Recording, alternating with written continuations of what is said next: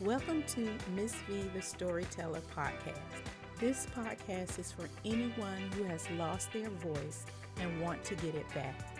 I lost my voice at a very young age, and it took me years of pain and hurt to get it back. On this podcast, I will bring you personal stories that will make you laugh, cry, think, heal, and in some cases, propel you into making new and better choices. At the end of each story, I give you my thoughts of what happened. I also ask you probing questions to make you think about how you would have handled the situation. No one is perfect and no answer is wrong. So let's get started today with a new story. If you like the story, I just ask you to subscribe, share, and follow me.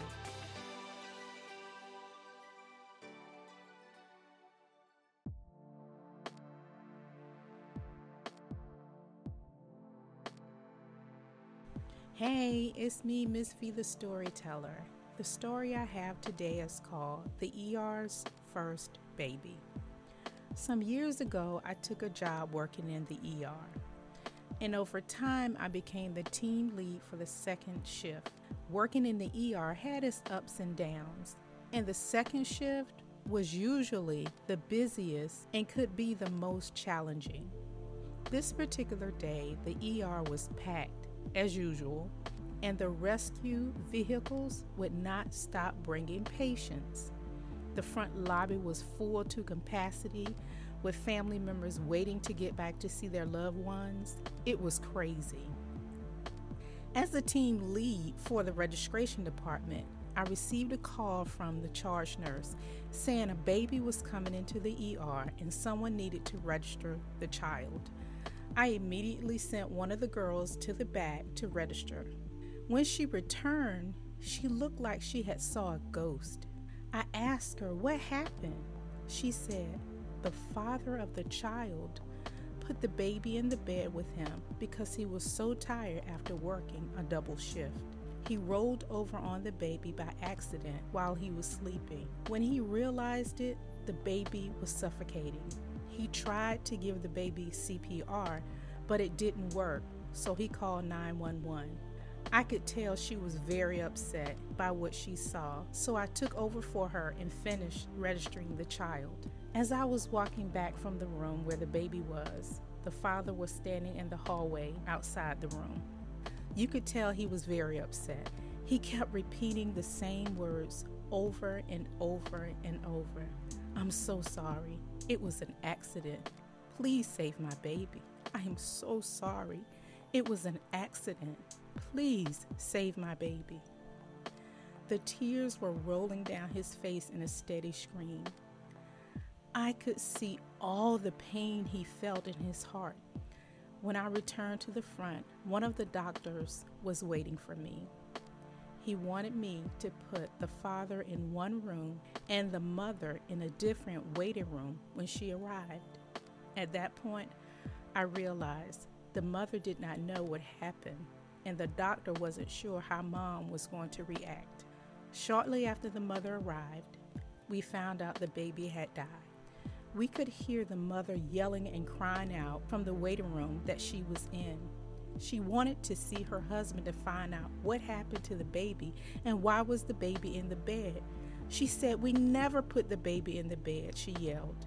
From what I could gather, the father must have overheard his wife, so he decided the best thing to do was to wait outside until she calmed down. Once everything was under control, the ER changed that day. It changed to something I had never experienced before the entire time I worked in the ER. Yeah, we lost patients before, but this was the first time we lost a baby. It was the first time we ever received a baby in the ER. No one was laughing, joking, playing around, or even talking as we normally did.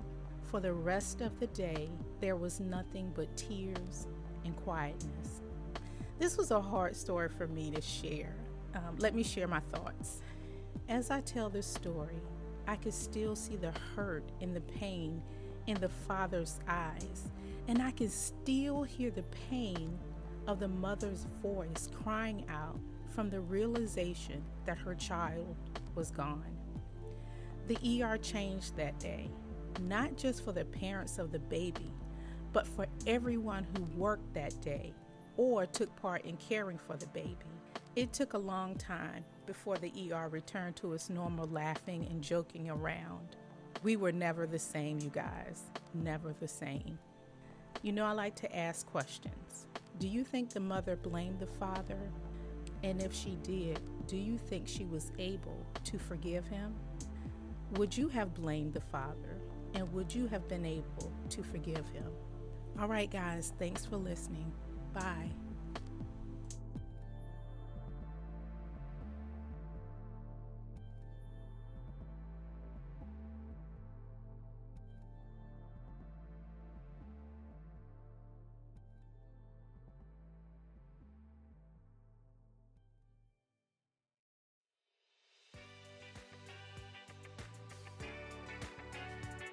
Thank you for taking the time to listen. I pray that this story will make you think about your own childhood memories and how they have impacted your life. If you like what you hear, please follow me on Facebook, Instagram, LinkedIn, and also subscribe and share. Thanks.